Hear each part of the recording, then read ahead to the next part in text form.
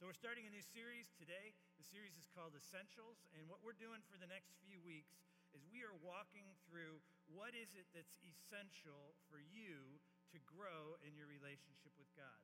What is it that you need in your life? What is it that is required of you to be growing as a follower of Christ? How is it that we are to live into our mission here at Grace? What's our mission at Grace? We are... It's always so iffy the first time. It's out there, I can hear it, so let's do it together. We are much better. So Mosaic, you know what that means. We've talked so much about it. We are going to be a racially diverse church. We are going to be an economically diverse church. We are going to be male, female, old, young, black, white, rich, poor, and part of the diversity for us is we are a group of people that come from a variety of past religious experiences and background, and we come together under the banner of Christ as one church. It's what God has called this church to do. So we're a mosaic, but we're striving to live like Jesus. So this series really is the answer to that part of our mission statement. How are we to live more and more like Jesus? What's the role of the church? What's your role as an individual? What's the role of the Holy Spirit? How do we discover what God desires for us? How do we grow to be more and more like Christ? And this morning, I'm going to talk about a phrase. It's a phrase you've probably heard me use many times. As a matter of fact, it was already used today in the service. You may not have caught it, but it's a common phrase we use around here. It's kind of a mantra that we have here at Grace, but this one three-letter phrase encapsulates what it means to follow God. As a matter of fact, if you were to ask me, what's the goal of the church? What does the church exist? What is it you're trying to do in the lives of the people at Grace Community Church? I would sum it up with these three words: to hear and obey. Discipleship comes down to hear and obey. In the final analysis, your spiritual growth comes down to hear and obey. Our job as a church is to teach you to hear the voice of God in your own life, but also to inspire you to act out in a way that is true to what you're hearing. In other words, we are here to help you to hear and obey. Some of you have entered into the Lenten season. Maybe you started last Wednesday. Maybe you're going to start tomorrow. Don't know how that's all going to work for you. But if you're doing something for Lent, let's say you're fasting, or maybe you've decided you're going to do a different way of devotionals in the morning, or maybe it's a season of repentance for you, whatever you're doing for Lent, the reason you do that is to attune yourself to hear the voice of God in your life and to respond appropriately. When we sing on Sunday mornings, we sing because it's an act of obedience, because the scriptures tell us, make a joyful noise unto the Lord, right? And to sing praises to God. So we do it out of obedience. But we also understand that when we sing, when we sing those words, a lot of time God uses those words that we're singing to speak to you. So we want to foster a place where you can hear the voice of God. When I teach the word of God, it's so that you can hear the voice of God. What we do at Grace is about hear and obey. So if you look in your bulletin, there's a card in there. That card, on one side of it has our values as a church. Great thing, good reading for you this week. If you want to just know what we value here at Grace, it's great. But the other side has something we call the 6 essentials. This will really be the thrust of what we talk about over the next 6 weeks, the 6 essentials. And I'm going to go through them real quick just so you have an idea of what they are, but I'm not going to spend much time with each one because we're going to be talking about it in the weeks ahead. So somebody comes to us and they say, how do I grow? Somebody comes in my office and say, I want to become a better follower of Jesus. How do I grow? I would take them back to the 6 essentials and talk through each one of these in detail. We sat in a room at one time and we imagined a person. We called the person Joe Grow. So this is Joe. Meet Joe. Everybody meet Joe. If it's hard for you, you can call it Josephine. But the idea was, what do we do as a church to help Joe grow? And the first thing that we found, as we talked about it, is we realized that there is something powerful that happens in this room. That if you're going to grow as a follower of Christ, you need to gather together. You need to be part of the church. You will not grow if you do not have a regular, steady influence of a body of believers in your lives. You have to gather together. Now, you may not You may be visiting Grace. You may be your first time here. You may be at another church. What I'm telling you is you need to have a church home and you need to gather together. There's something that God does in the context of church. It's his design that helps you to grow. And part of gathering is to do it on a regular occasion. Here's the deal. It's not church to listen to a podcast. It's awesome. It is one of the great things we have in our day and age that you can listen to podcasts, but that's not church. Listening to Christian music isn't church. Those are all very good things, but you need to gather. The other thing that you need to do is you need to connect.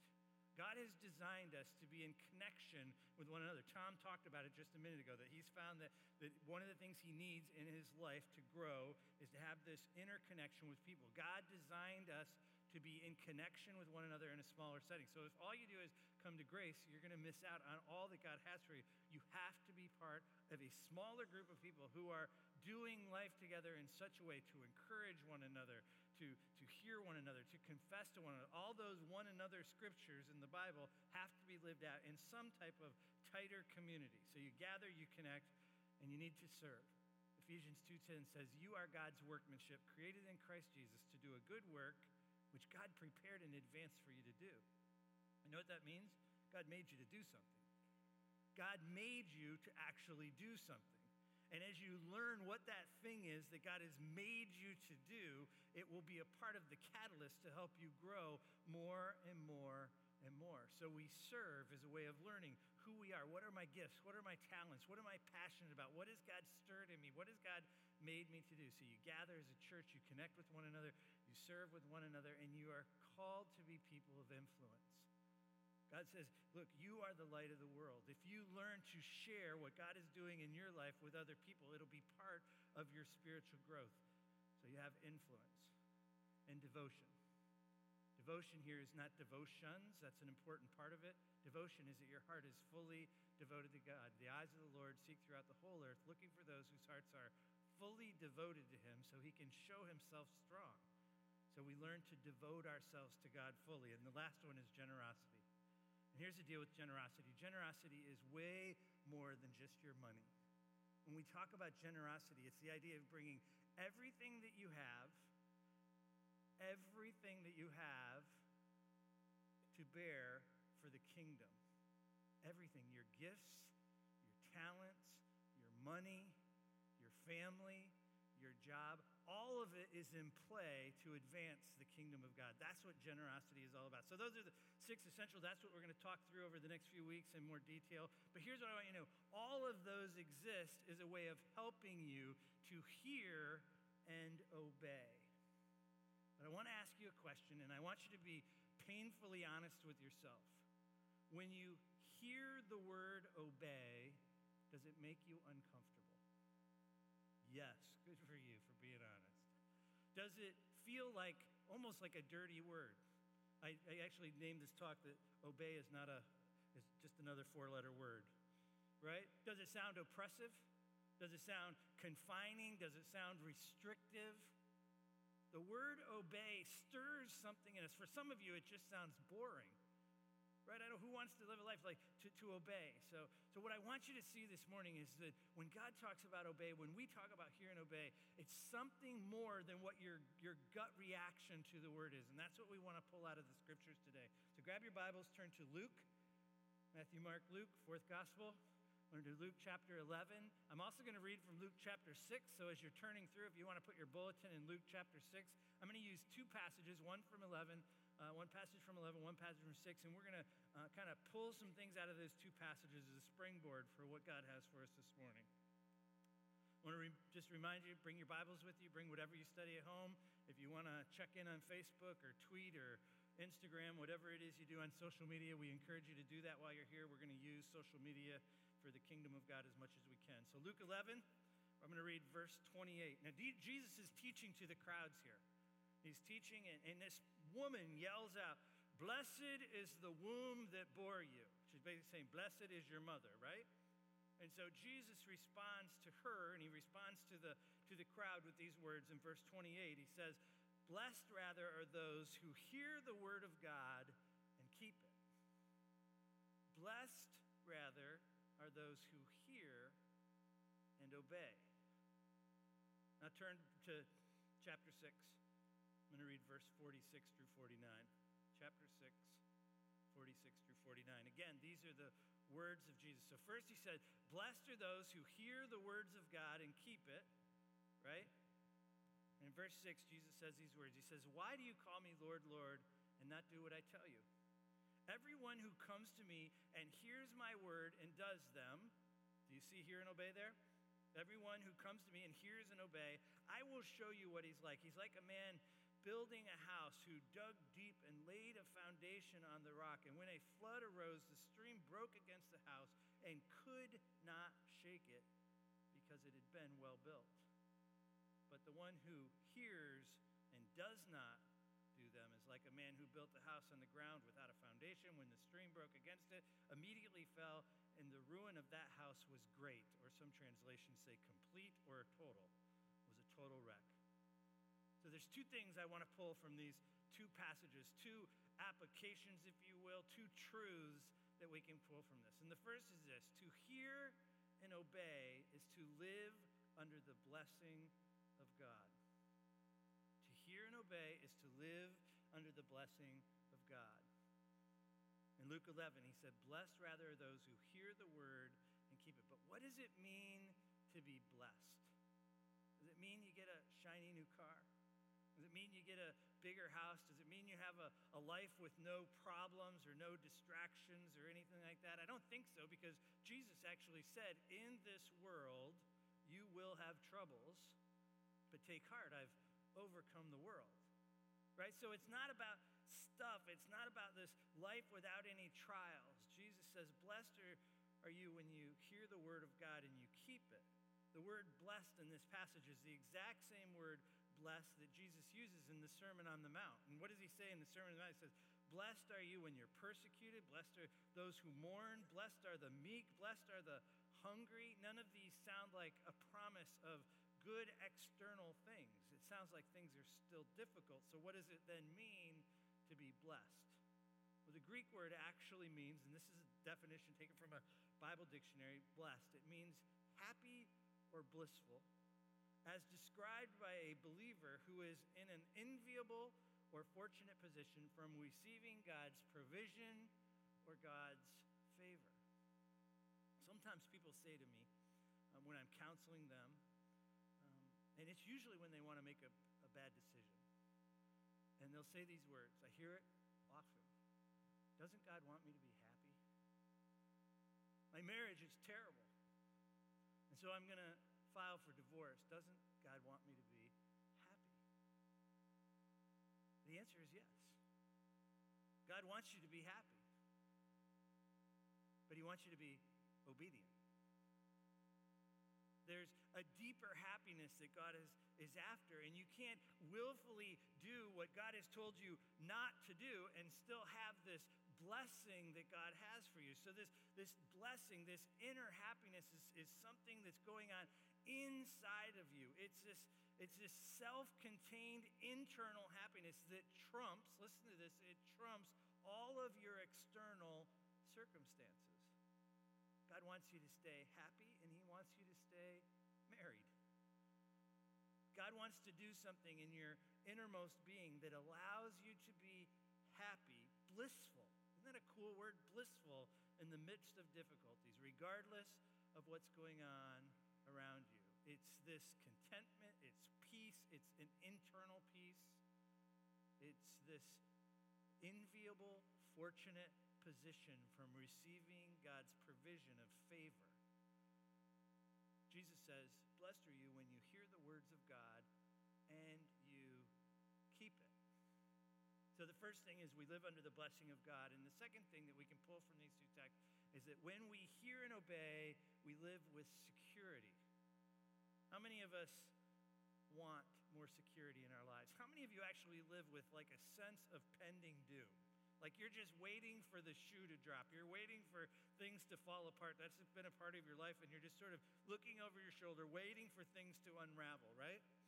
Jesus says in Luke, everyone who comes to me hears my words and does them. Everyone who hears and obeys, he's like a man building a house, dug a deep foundation, built it on the rock. The floods come, the streams break against it. The house can't be shaken because it was well built. I want a solid foundation.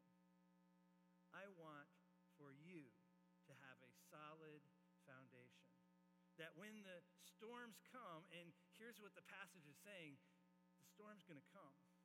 You can't really avoid hard times. The question is your faith going to hold up? Is your person going to hold up? Is your character going to hold up? Have you put enough of a foundation down because you've heard the word of God and you've put it into play in an appropriate way? Your foundation is deep. Are you going to be able to hold up when the storm comes? What I want you to notice from both of these passages, from the word blessing and from the conversation about the house being built, in both of these instances, it's this picture of God's blessing and God's security apart from external things. There's a storm that's coming. The question is, are you going to be secure? Jesus says, everyone who comes to me hears my words and does them. There is blessing for you, and there is security for you when you hear and obey. And here's what I want you to know. And this is going to be hard for some of you to believe, but God is not playing a game with you. God is speaking. God is speaking. This morning, God is speaking to you. God is a God who speaks. He's not saying if you hear and obey and I'm not going to say anything, that would be cruel. What kind of a God would do that? God is speaking all the time. He speaks through his word. You open up the Bible and you read it, and when you crack that open, you say, God, would you just speak to me through this word that I'm going to read today? God will speak to you. God speaks through the word. God speaks through the Holy Spirit. You have the Holy Spirit living in you.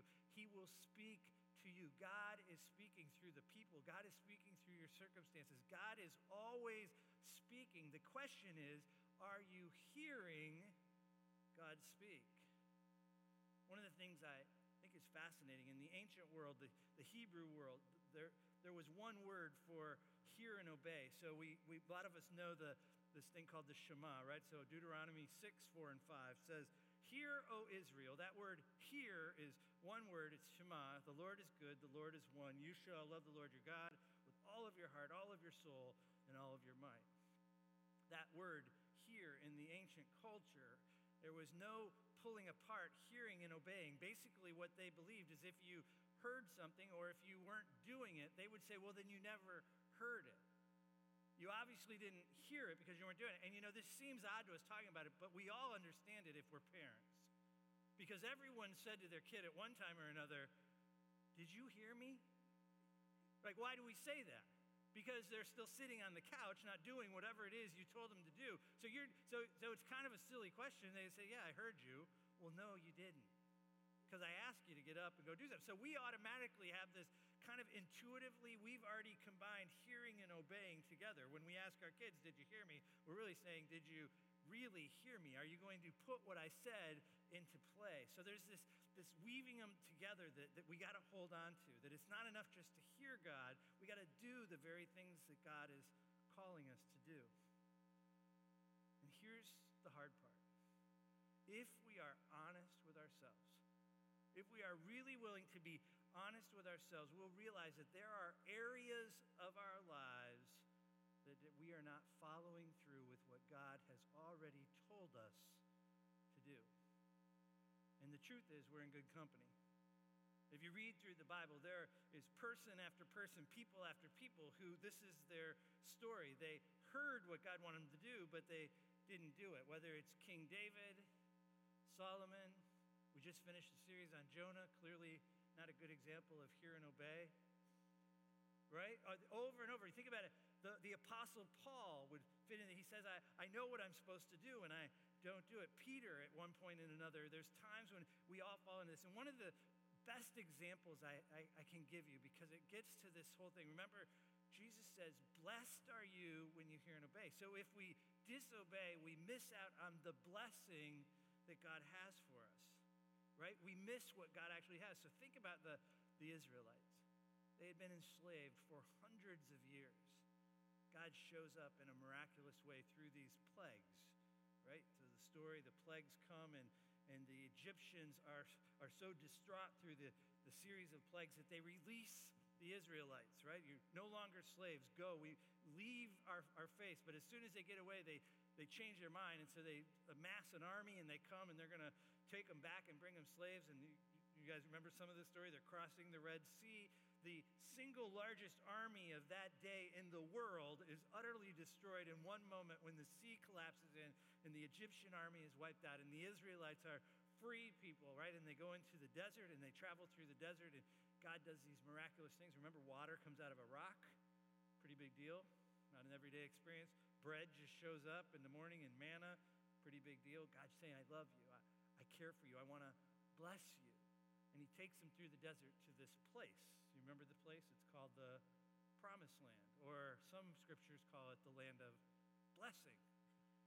But what happens? They send in the spies, and the spies go in, and then the spies come back, and the spies say, we can't do it. We're afraid. And they instill fear into the people. Here's what I want you to know. So often, we do not do what God is calling us to do because we give into fear. But the scriptures say, I haven't given you a spirit of fear. I've given you the spirit of power and a sound mind to do what I've called you to do. And so what happened to the people? They died in the desert. A whole generation died in the desert because they didn't do what God called them to do. They didn't hear and obey, and they missed the blessing of God. They missed all that God has for it. If you actually go back and you read that, God says, if you take the land and you live the way I tell you to live, I'm going to pour out my blessing on you, and the land is going to produce for you. It's going to be this amazing life. To hear and obey is to receive the blessing that God has for you. We're going to do things a little bit different today as we close up the service. John's going to come up. While he's coming, I just want to share a few more things, and we're going to practice some hear and obey. So hear and obey, it's not just about sin management. It's easy to hear that this morning, and maybe that's what God's already laid on your heart. Maybe there's a behavior that God is just saying, look, I don't want you to do that anymore, but I want you to see it in a bigger picture. Hear and obey is about doing what God called you to do. Hear and obey is about being who God called you to be. It's so much bigger than that, and it's an invitation to receive the blessing of God. You are invited into something more spectacular than you can even ask, think, or imagine. And it comes when you're willing to hear and obey. I have a good friend, and God has asked her to write, to put her literary skills and her talents into play, to be a writer. And she says, but what if it's not good enough? What if it's irrelevant? What if people don't want to read what I write? Can I tell you, she's missing the invitation from God. Because God says, I want you to write. And God says, if you write, I will bless you. It doesn't matter if anybody ever reads it. If you're doing the thing I've called you to do, then do it, because I'm going to bless you because I've called you to do it. I talked to a friend this weekend. They said, God is calling me to be still. As a matter of fact, he's been calling me so long to be still, I tattooed it on my wrist. True story. I tattooed "be still" on my wrist, and I still can't be still. Because if I'm not doing it, nobody is. If I'm not getting it done, it just doesn't get done. And when I'm still, I don't always like the voices that I hear, so I stay busy. They're missing the invitation of God. I want to bless you. I am your Father. I love you beyond your wildest imagination. I want to bless you. And when we hear and obey, God has an opportunity to pour out a blessing on us and create a greater sense of security in who we are. So here's what we're going to do. We're going to sing. John wrote a song, shared it with us a couple months ago, but we were singing it again this weekend, or last weekend. I love the song. But we're going to sing the chorus. But I'm going to encourage you, each time we sing the chorus, sing with us and sing it as a prayer. Sing it as a prayer. And then I'm going to ask you a question, and we're just going to let you sit with the question. And for some of you, this will be painfully uncomfortable. Sorry. Kind of. It'll be good. And here's what happens. When we Lord like this. When we say, God, speak to me, God sometimes speaks with a word. Sometimes God speaks with a phrase. Sometimes God speaks with a picture. Some of you will literally see an image in your mind. You'll see yourself somewhere doing something. Pay attention to all of that. Pay attention to words. Pay attention to phrases. Pay attention to pictures. And just let the Lord speak to you as I ask the question. But we're going to start with a little bit of a song. So let's sing.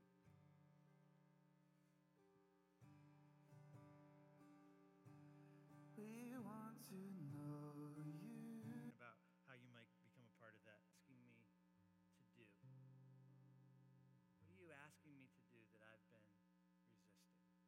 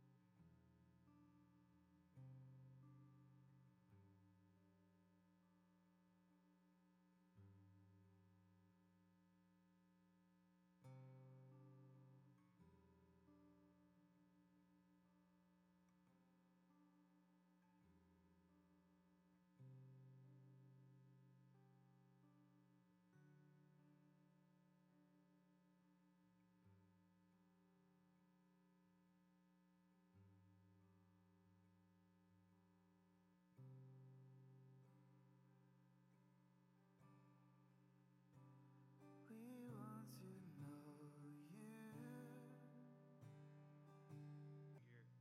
Here that was not kind to you. The person that should have loved you most hurt you most deeply.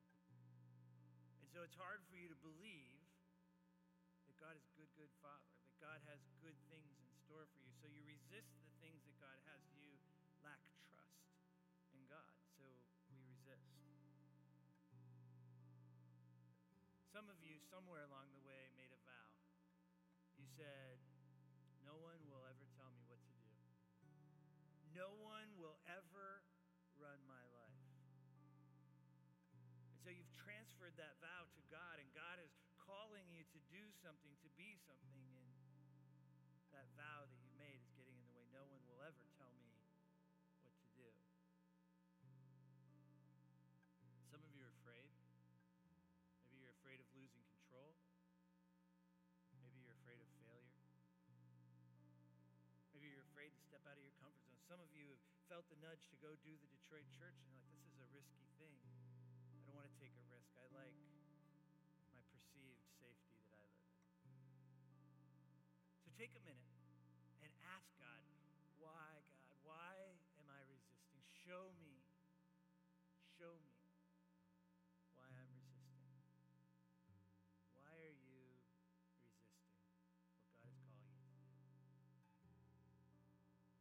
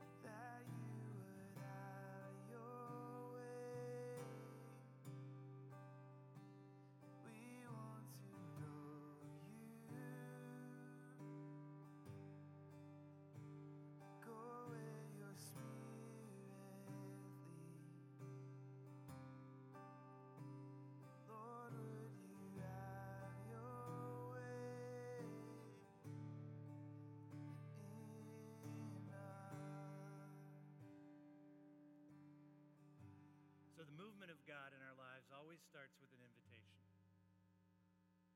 The people, Israel, they were invited to the promised land. They were invited to the land of blessing. The question is, what is God inviting you to? Allow him to give you a picture in your mind of what it could be if you hear and obey. What is God inviting you to this morning?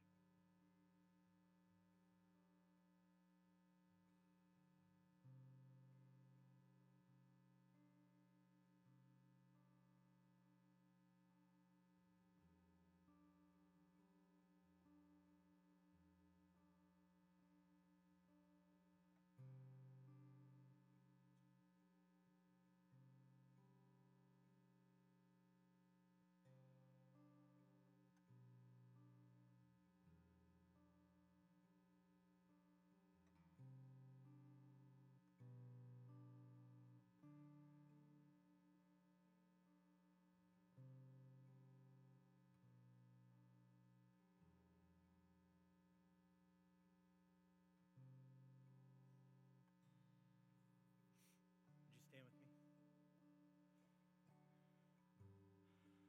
So I have two things to leave you with.